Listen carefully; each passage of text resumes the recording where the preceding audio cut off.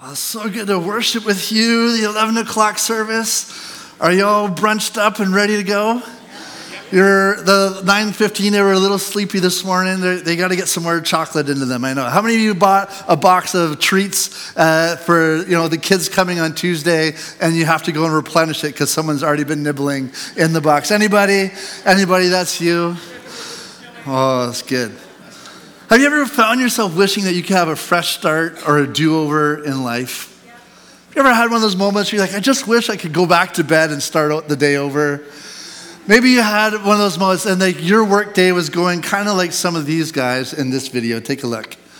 When was the last time that you were faced with a new beginning? A fresh start? We all experience new beginnings throughout our lives, whether it's changing schools or moving cities, maybe it's starting a new job or a new relationship, or the ending of an old one brought you to a place of a fresh start. So many seasons that we find ourselves facing new beginnings. Now, some of those fresh starts, they're by our choice, right? They're intentional decisions that we made to pursue them. Maybe there's an opportunity in front of us that we wanted to pursue. Or maybe there's a season of failure or disappointment behind us that we wanted to leave in the past. Some fresh starts, they come as a result of life circumstances and decisions beyond our control. Maybe they're not always welcomed or wanted. Some of the fresh starts of our lives come as a result of what we would consider God altering the script of our lives. As we're following him and following his leading, he's leading us in a new path or a new journey. Now, I don't know about you, but I had multiple seasons throughout my life where I look at it and it almost seemed like my life was a snow globe. If you ever had a snow globe, what do you do with a snow globe? Right? You pick it up, you turn it upside down, and you give it a big shake, and then you put it down to see where all the stuff settles, right? Have you ever experienced that where you felt like your life was one big snow globe? Maybe it was being shaken, or maybe you're just kind of waiting to see how all the pieces would settle and fit together. Sometimes it's exciting. It can be exciting to face a new beginning, and at the same time, it can also be unsettling. But every new beginning, I believe, holds the potential for us to experience the presence and power of God in a special and significant way. If there's anything I've discovered about God through reading this scripture, is that God is the God of fresh starts and new beginnings. If you experience that in your life, let me hear you say amen. Amen. It's going to be interactive. You got to be with me, right? Whether it's by God's design or by their own choices or by life circumstances outside of their control, the Bible is filled with stories of people who found themselves at the place of a new beginning moment. A couple of weeks ago, we talked about Abraham. We talked about how God said, go to the land that I will show you. In the Old Testament, we see Ruth, who's grieving the loss of her husband. And in that moment, she turns to Naomi, her mother-in-law, and says, your family is my family. Your people are my people. I am starting over afresh with you. We see David, who would soon be king, but we see him being the youngest of a family and kind of pigeonholed into a certain role of what it meant to be the youngest. And we see him emerging from that typecast role, and we see him stepping out into his calling and leading as he stands before Goliath and as he courageously declares God's goodness and might. We see Esther and her uncle Mordecai, who believed in that moment as the Jews were being oppressed that they were born for such a time as this. And there's a new moment and a fresh beginning for them. We see Peter. We love Peter, don't we? Because he had so many moments of false starts and failures. But we see him on the day of Pentecost boldly proclaiming the good news and gospel of Jesus, and 3,000 people responding. And then we see Paul, whose life is so drastically changed that his life is, we call it the Damascus Road experience. Even to this day, we acknowledge the fresh start, a new beginning in Paul's life.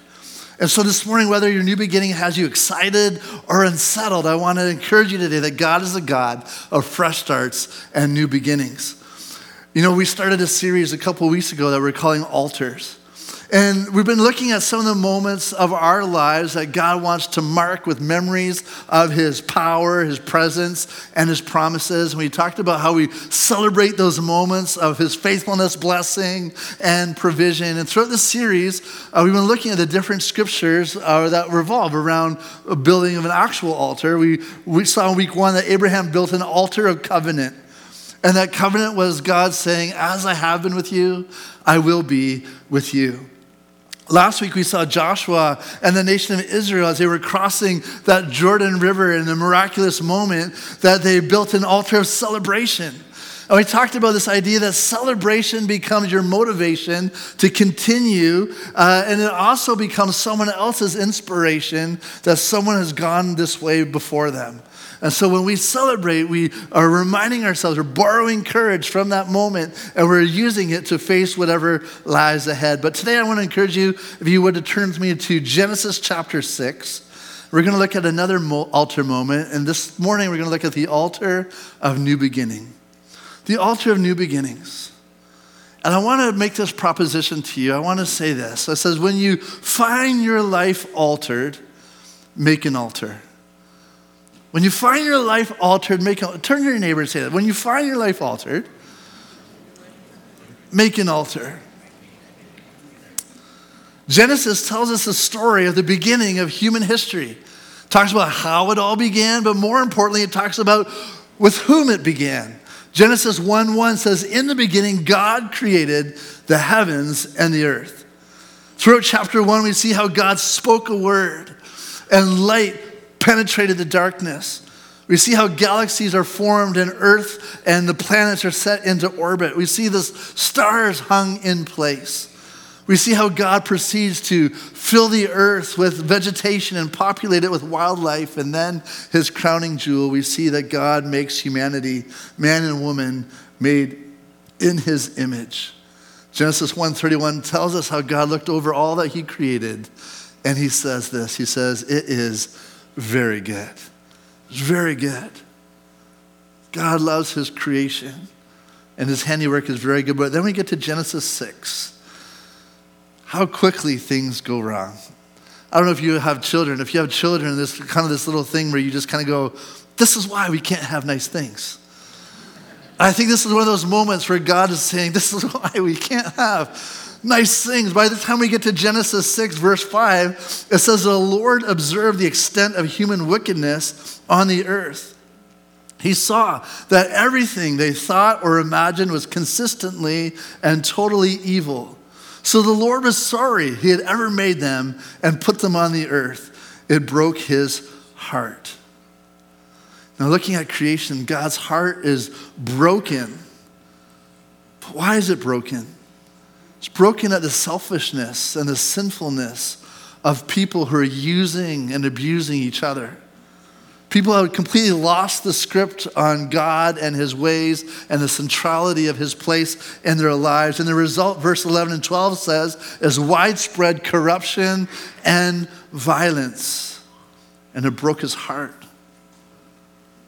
You know, we often think about sin being that disconnect between us and God, but what we see here is that what breaks God's heart is the violence that we do to each other. It breaks his heart to see his creation using and abusing each other in this way. Verse 7 says this, and then the Lord said, I will wipe this human race I have created from the face of the earth. Yes, I will destroy every living thing, all the people, the large animals, the small animals that scurry along the ground, even the birds of the sky. I am sorry I ever made them. Now, I know you came to church to be encouraged this morning, but how many know things are bad when God wants a do-over?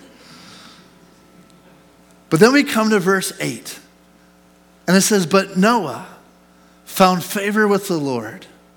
Noah was a righteous man, the only blameless person living on earth at the time, and he walked in close fellowship with God. In a sea of sinfulness and in a culture of corruption, Scripture states that there was one man and his family going against the flow. They're not superheroes. They weren't super spiritual. It just simply says there was a normal man who walked in close relationship with God. This morning, you don't need to be super spiritual. I don't even know what that means. This morning, we need to be walking in close relationship with God, and that's enough. And so God lays out his plan. He tells Noah to build a boat big enough to house his family, and to have pairs of every kind of animal and species, and that the ark would be a place of refuge from the storm and the flood that he was going to use to reset the earth. Scripture says that Noah spent decades building the ark. Theologians think it was probably about 70 years or so until God directs him to board the ship with his family, and then he miraculously leads the animals to get on board. We've heard this expression like herding cats, right? I don't know how God gets the animals on the ark, but in a miracle, he does. And once they're safely aboard, Scripture says that for 40 days and 40 nights, coupled with water rising from the depths of the earth, it proceeds to erase the world as Noah knew it. And then for the next year or so, Noah and his family, his wife and 3 sons and their wives, waited for the waters to recede. Can we just all say right off the bat, this is a crazy story. This is a wild story. There's a lot of things about this story that are really hard to explain. How did Noah keep the carnivorous animals away from the rabbits? I don't know. And where did Noah keep the termites? Where on this wooden ship would you put termites? I hope it was above sea level, I wonder, I get thinking about this. You got to think logically as you're reading Scripture, right? But I'm wondering, were Noah and his family ever tempted to eliminate the mosquitoes? Come on, God, I know you said, but come on, right? You mean accidentally, oops, oh, shoot, And then my biggest question is, what do they do with all the poop? I don't know. Our family has 1 dog, and that dog, it's just a daily process. So I don't know what they did. It can be tempting to try and explain the story of Noah as an allegory. It can be tempting for us to want to say, you know what, this is just a story meant to convey a deeper meaning or a parable. It could be tempting for us to think of this as ancient folklore, that it's implausible aside from divine intervention. But how many know as Christian believers who believe that God spoke the world into existence, we believe in the plausibility of divine intervention, right? And it's tempting to explain this story away, but I want to encourage us today that Jesus believed in this story as fact. He talks about it in Matthew 24. So did the Apostle Peter. In 1 Peter 3, they reference this story as fact. And so today we can put our trust and our hope in this story. But putting the logistical details aside, it seems even harder to explain and understand and reconcile the character of our loving, good, merciful, and sovereign God with this incredibly tragic story, isn't it? We look at this story and we think about the cute nursery decorations and the children's picture book Bibles. And we love that, right? We love to see the animals popping their heads out the windows of the ark. But when we read the account in Scripture, it's actually horrific if you think of its implications. It's the story of God's judgment on sin. And it's the story of humanity's hardness of heart to turn from sin. Now, before we get thinking that God's justice is unfair and unmerited, for the record, 1 Peter 3 tells us that God waited patiently during the time of building the ark for people to come to repentance. But next to the cross, this story is one of the most graphic and intense accounts of God's judgment against sin. And just like the cross, it's also one of the most powerful displays of God's grace. That God would deliberately orchestrate a plan of rescue and of refuge for all who would listen and respond. It's a story of how God patiently and kindly dealt with even just one man who would walk close to him. In the midst of one of the most graphic displays of God's righteous judgment, we see, as we always do, the more powerful display of God's grace. And so when we're tempted, or we're reminded again that God is the God of fresh starts and new beginnings. Genesis 8 verse 1 says this, "But God remembered Noah and all the wild animals and the livestock with him in the boat. He sent a wind to blow across the earth, and the floodwaters began to recede. But God remembered Noah." Now, I don't know about you, but there have been significant moments and circumstances in my life where I've wondered, God, where are you? God, it seems in this moment, I want to know what you're up to and what you're saying, because it certainly doesn't seem like you're with me or speaking to me, and I'm wondering, where are you in the midst of what I'm going through? Have you ever felt that in your life? Can I encourage you with this today, that feeling abandoned and alone is not something new for the people of God? If you're in this place and you've ever felt that as a Christian, it's not because you've done anything wrong. In fact, more and more people would say, I've had moments. Heroes of the faith, people like Martin Luther, Mother Teresa, C.S. Lewis, they talk about enduring what has been known as the dark night of the soul. That feeling like God is distant. He's far from you. Have you ever experienced that? The psalmist David, he wrote about it in Psalm 13. He said, "Oh Lord, how long will you forget me? How long will you look the other way?" Jesus on the cross felt the sting of abandonment. He says in Matthew 27, my Father, why have you abandoned me?" But how you feel isn't always what's real, is it? The dark night of the soul doesn't mean that God is distant. He's there. I love a quote that I read once that said, sometimes the teacher is silent during the test. And so we have these moments. And so I imagine Noah and his family, they endure this experience. And we can't sanitize it and make it all cute for the nursery, like we the children's Bible. It's a traumatic experience. You've heard of the storm of the century? This is the storm of all time, the storm of history that Noah and his family endure. It's traumatic. 40 days and 40 nights, and then a year waiting for the floods to recede. Outside, as the floodwaters rose, I wonder if Noah and his family could hear the cries and screams of their friends and neighbors who in the last moment are crying out for salvation and rescue from the floodwaters, and then the eerie silence as the cries and screams stopped. It's eerie, I know. We don't like to think about it. Huddled inside the ark as they were losing everything they'd ever known, Noah and his family were clinging to hope.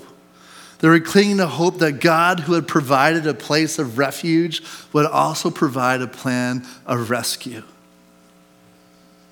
And then in verse 1 it says, but God remembered Noah.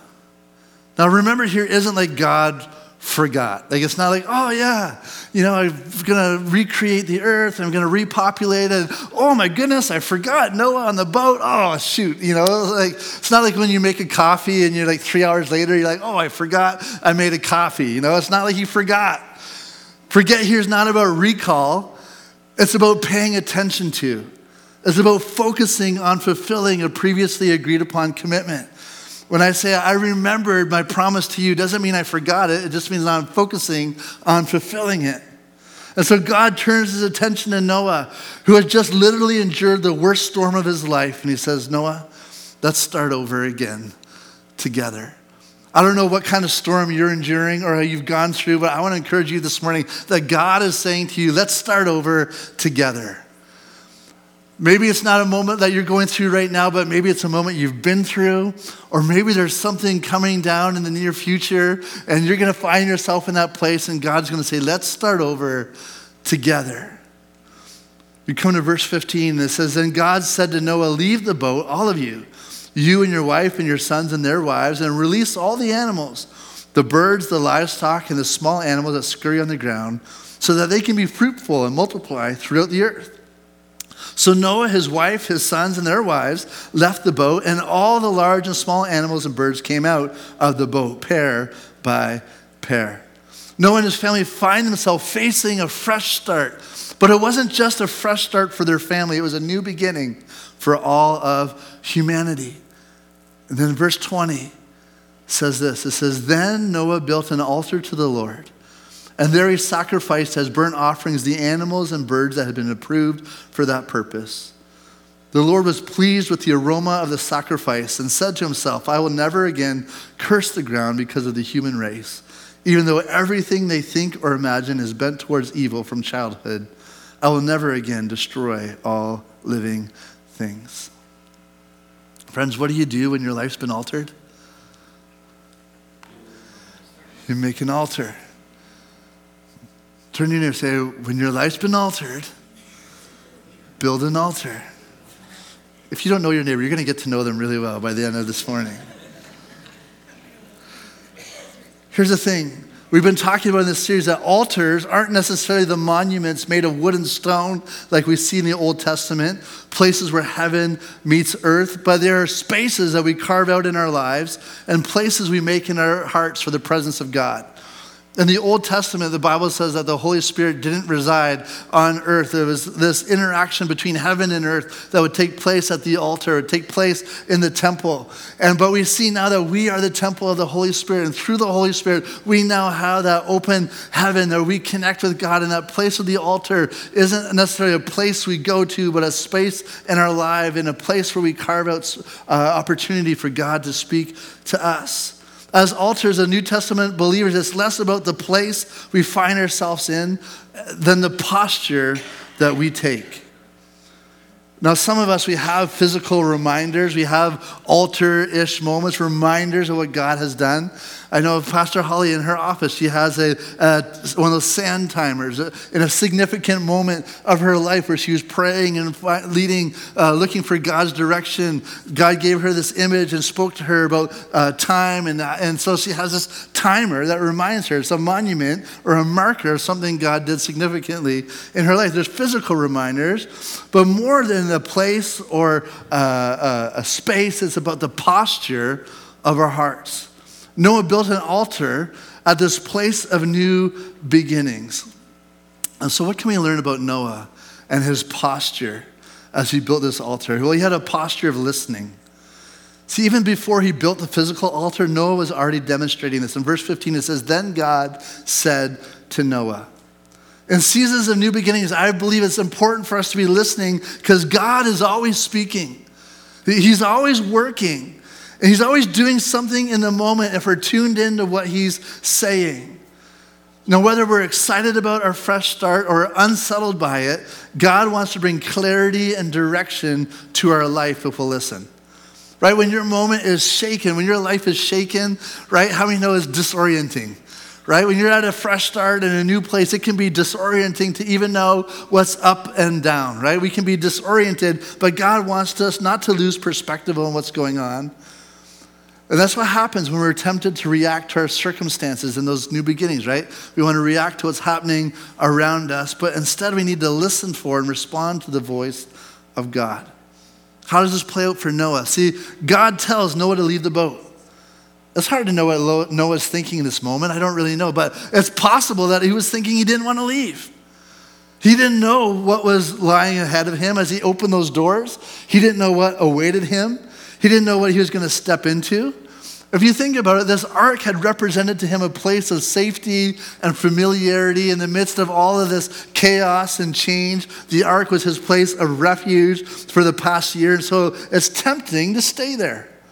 Sometimes we resist new beginnings because we want to cling to the things of the past, right? We want to cling to what God did last when God's trying to bring us into a season of new beginning.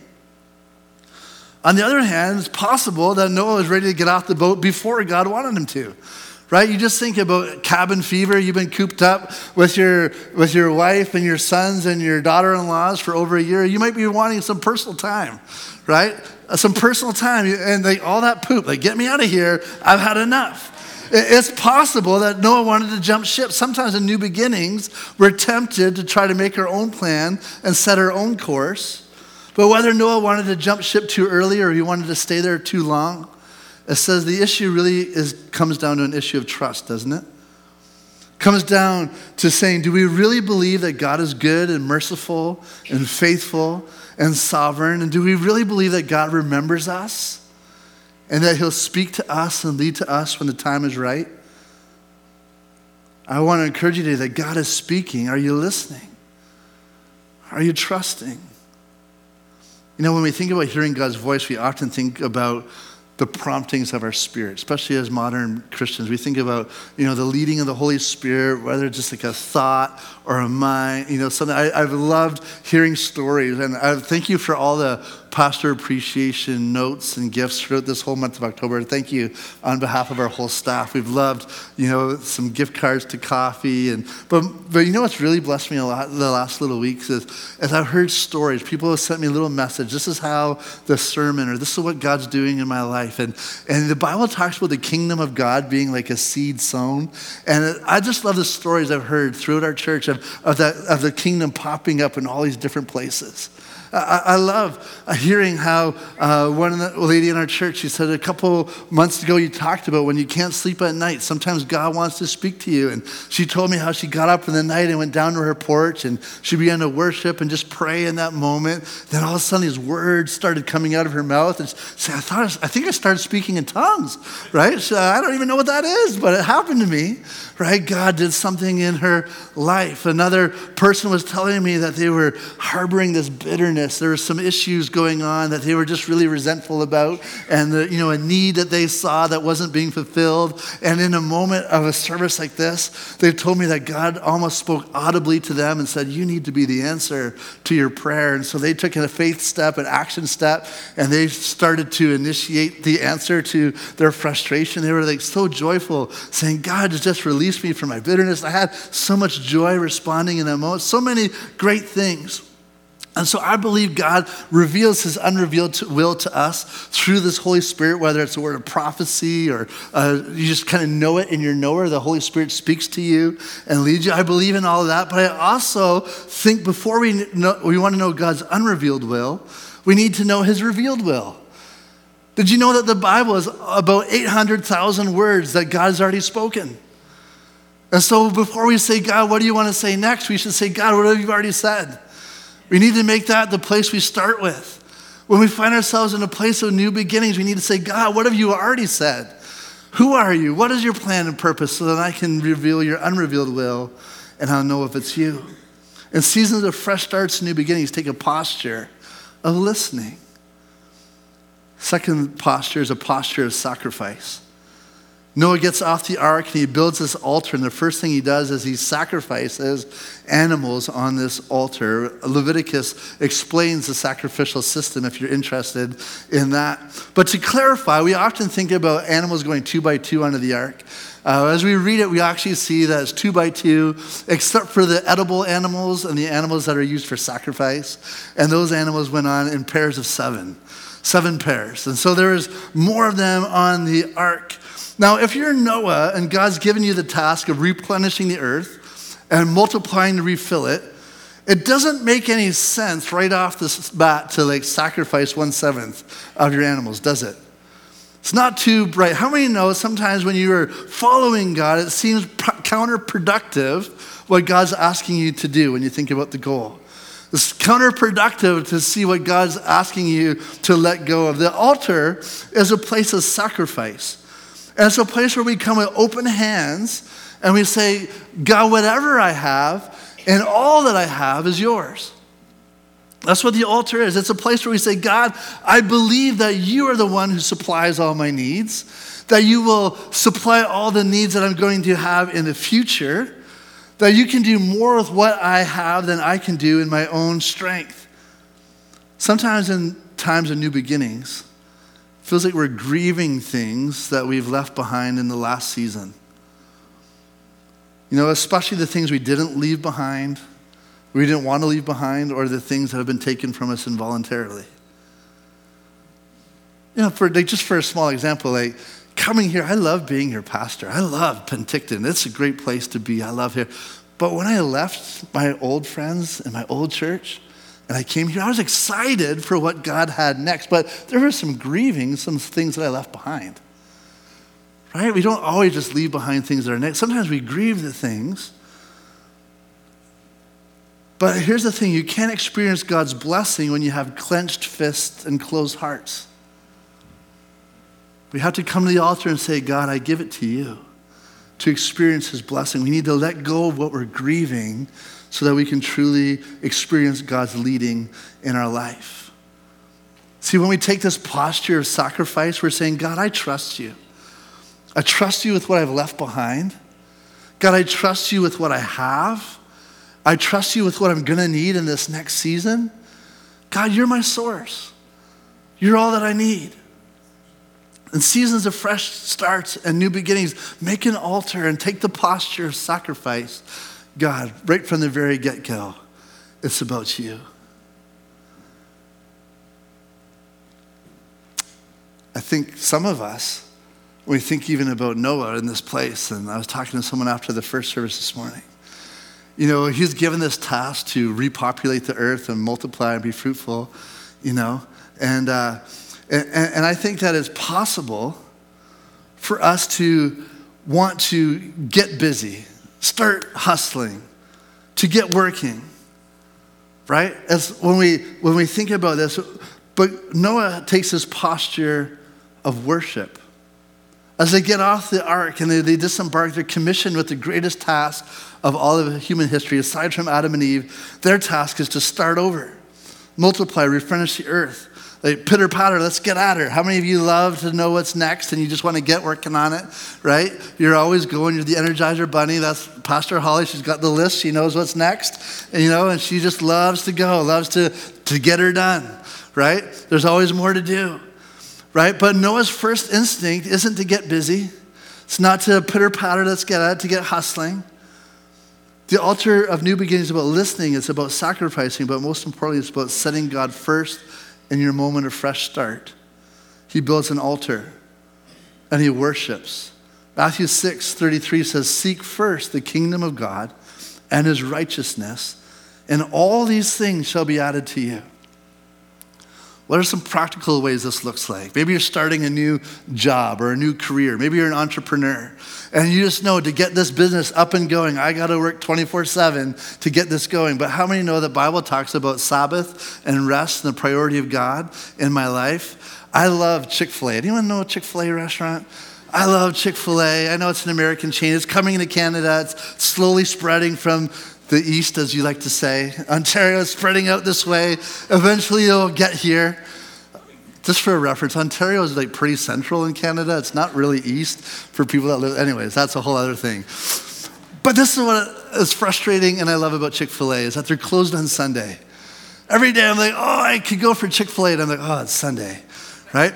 But as a business model, it doesn't make sense that they would close one day a week. Even in the airport, even in wherever they are, even in the mall, they close one day a week because they said as a business model, as believers in Jesus, we trust God that he can do more in 6 days with our business than we can do in 7. Maybe you're an entrepreneur and you're like, I just need to grind. I need to work. I just need to hustle. I want you to know this morning, God is saying you still need to create space and trust me. That's what tithing is about.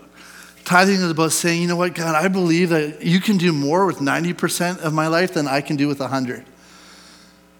As you're a new believer, you're like, these people give 10%, or more to the kingdom of God. I know it's mind-boggling. I know it doesn't make any sense, and we can talk more about that later. But this is what I found: God does more with 90 than I can do with 100.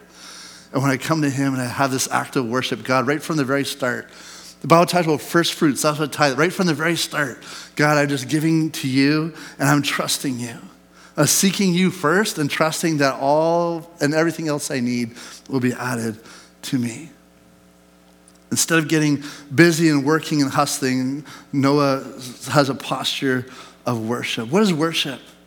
Worship is recognition. He's saying right at the very start of the season, God, right before we even get into it, I just want to start by declaring your goodness and your faithfulness. I want to declare, Lord, that you're leading me and guiding me. You're my provider. Worship is gratitude. God, what do I have that you haven't already given me? Right? Even the strength I have and the air I breathe, it's all from you. I couldn't do anything without you. I want to worship you in this moment. And then worship becomes a soundtrack of his life. I don't know, have you ever been on a cruise ship? I was on a cruise ship one time, and if you haven't, it's fun. You should go. Maybe we should do a cruise with Jer, right? A Bethel Church cruise. That would be fun one day. I don't know. Bethel in the Bahamas. That would be fun. Yeah. But I was on this cruise ship, and they had the weirdest thing. They called it a silent party. And it was a room like this with about this many people in it. And you could go into this room and you could listen to different soundtracks. You could get headphones on and you could listen to whatever you wanted to listen to, and it would be different from the other people in the room. And then the object of the thing was just kind of like you could go and find the people that were listening to the same track as you. And how would you know? Like you could tell by how they were moving, right? You could tell, are they on the same vibe that I'm on, right? Are they listening to the same thing that I'm listening to? How many know that in a culture that's contrary to the kingdom of God, that this world is listening to something different than the track and the soundtrack of our lives? And when we're worshiping, when we start out worshiping, we're saying, God, I'm setting my mind to the things of God. And as I do that, what I'm listening to drowns out fear. What I'm listening to, worship drowns out negativity or distraction. Worship drowns out doubt because it's saying, God, first and foremost, I'm putting you in the place of priority in my life. And I'm focusing and fixing my eyes on you. As I worship you, and I take that posture of worship, changes my life. So Noah and his family built this altar of new beginnings. They take this posture of listening, of sacrifice, and of worship. And it says that God is pleased and that he makes a covenant with them and with all humanity, that never again would he flood the earth. And he seals this covenant with the promise we all know so well, that rainbow. But this morning I want to encourage you with this. Whether you're excited about the fresh start you're facing, or whether you're starting over reluctantly, God is the God of fresh starts and new beginnings. Maybe it's something you've gone through, you can testify to. Maybe you're in the middle of it right now. Someone this morning, they're saying, Pastor Jared, this is exactly what I needed to hear. Maybe this is coming up. You don't know it yet, but in weeks or months or a year, this is going to be something you're going to walk through. God is the God of new beginnings. Maybe you've been part of Bethel for a little while now, and you've experienced that transformation of that. You've experienced a transformation of new life, a new beginning spiritually. And how can you mark that moment? How can you build an altar? Well, one of the really tangible ways is I would just encourage you, if you haven't been water baptized yet, and that's kind of one of those altar moments where you say, hey, I'm just signifying what God's done in my life. On November 12th, we're having our next water baptism service, and you could go to the Welcome Center in the lobby. There's a little card there that talks about it. You could sign up, hand that in today. But there's an ultimate fresh start and a new beginning that we all need to walk through. In just a few verses, we'll see that the fresh start for Noah and his family wouldn't eliminate the sin in humanity's heart. Noah wasn't perfect, and the world's propensity towards sin would continue. But the ark was a foreshadowing of what would come. The ark was a place of refuge for one family, for one generation, but God has a plan of rescue and refuge for all generations and all nations. Contrary to what we might believe, we see that God made the world, that he started over, and still continues to have a sin problem. I want you to know that this isn't God on plan B or plan C, that God is still on plan A. Because what we see is that in spite of all this, God had prophesied his plan in the Garden of Eden when he said to that serpent, he said, there will be a man born of a woman who will crush your head and you will bite his heel. We see that prophesied again in Isaiah, and then again at the death and resurrection of Jesus Christ, that long before the flood, Jesus had predicted that through the lineage of the righteous, that through Noah and his family, through the virgin birth of Jesus Christ, God will be providing a plan of rescue and refuge for all of humanity. God provides a place of new beginning for all of us today. And if you haven't had that fresh start in your life, today would be a great day to experience it. This morning is personal. God remembers you. He sees you. And he's compelling you to respond to his invitation. Maybe you came in today and you said, I'm here because I need a fresh start. Well, today's your day. Today's your day. Brett's going to lead us in worship, and then we're going to come back and we're going to pray together in just a moment. Would you stand all across this place? This morning, I just want to simply ask you this. Is there anyone this morning you would say, you know what, Pastor, I need that fresh start. I need it today. I need to start over. I need to renew. Maybe I'm making that decision for the first time. Maybe the first time in a long time. You would just raise your hand and say, that's me today. Amen. Amen. Praise God. Love the words that song said, we are anointed and blessed for the glory of your name. that's to our benefit, but is to your glory. And so God, as we leave this place, I pray your presence would go with us. God, that you would remind us, that you see us and hear us, that you would speak to us and lead us, God, whether we are in the place of new beginning, God, or whether there's a fresh start waiting us down the road in some aspect of our lives. I pray however we encounter it, God, we would have that posture, the posture of listening, the posture of sacrifice, the posture of worship, so that we can go into that season, Lord, fully embraced by your love and grace. God, as we leave this place, would you go with us? Would you help us to be refreshing to the people we encounter today? God, for all the people who are about to come this afternoon, we pray, Lord God, you would do something significant in their life and bless this opportunity. In Jesus' name we pray.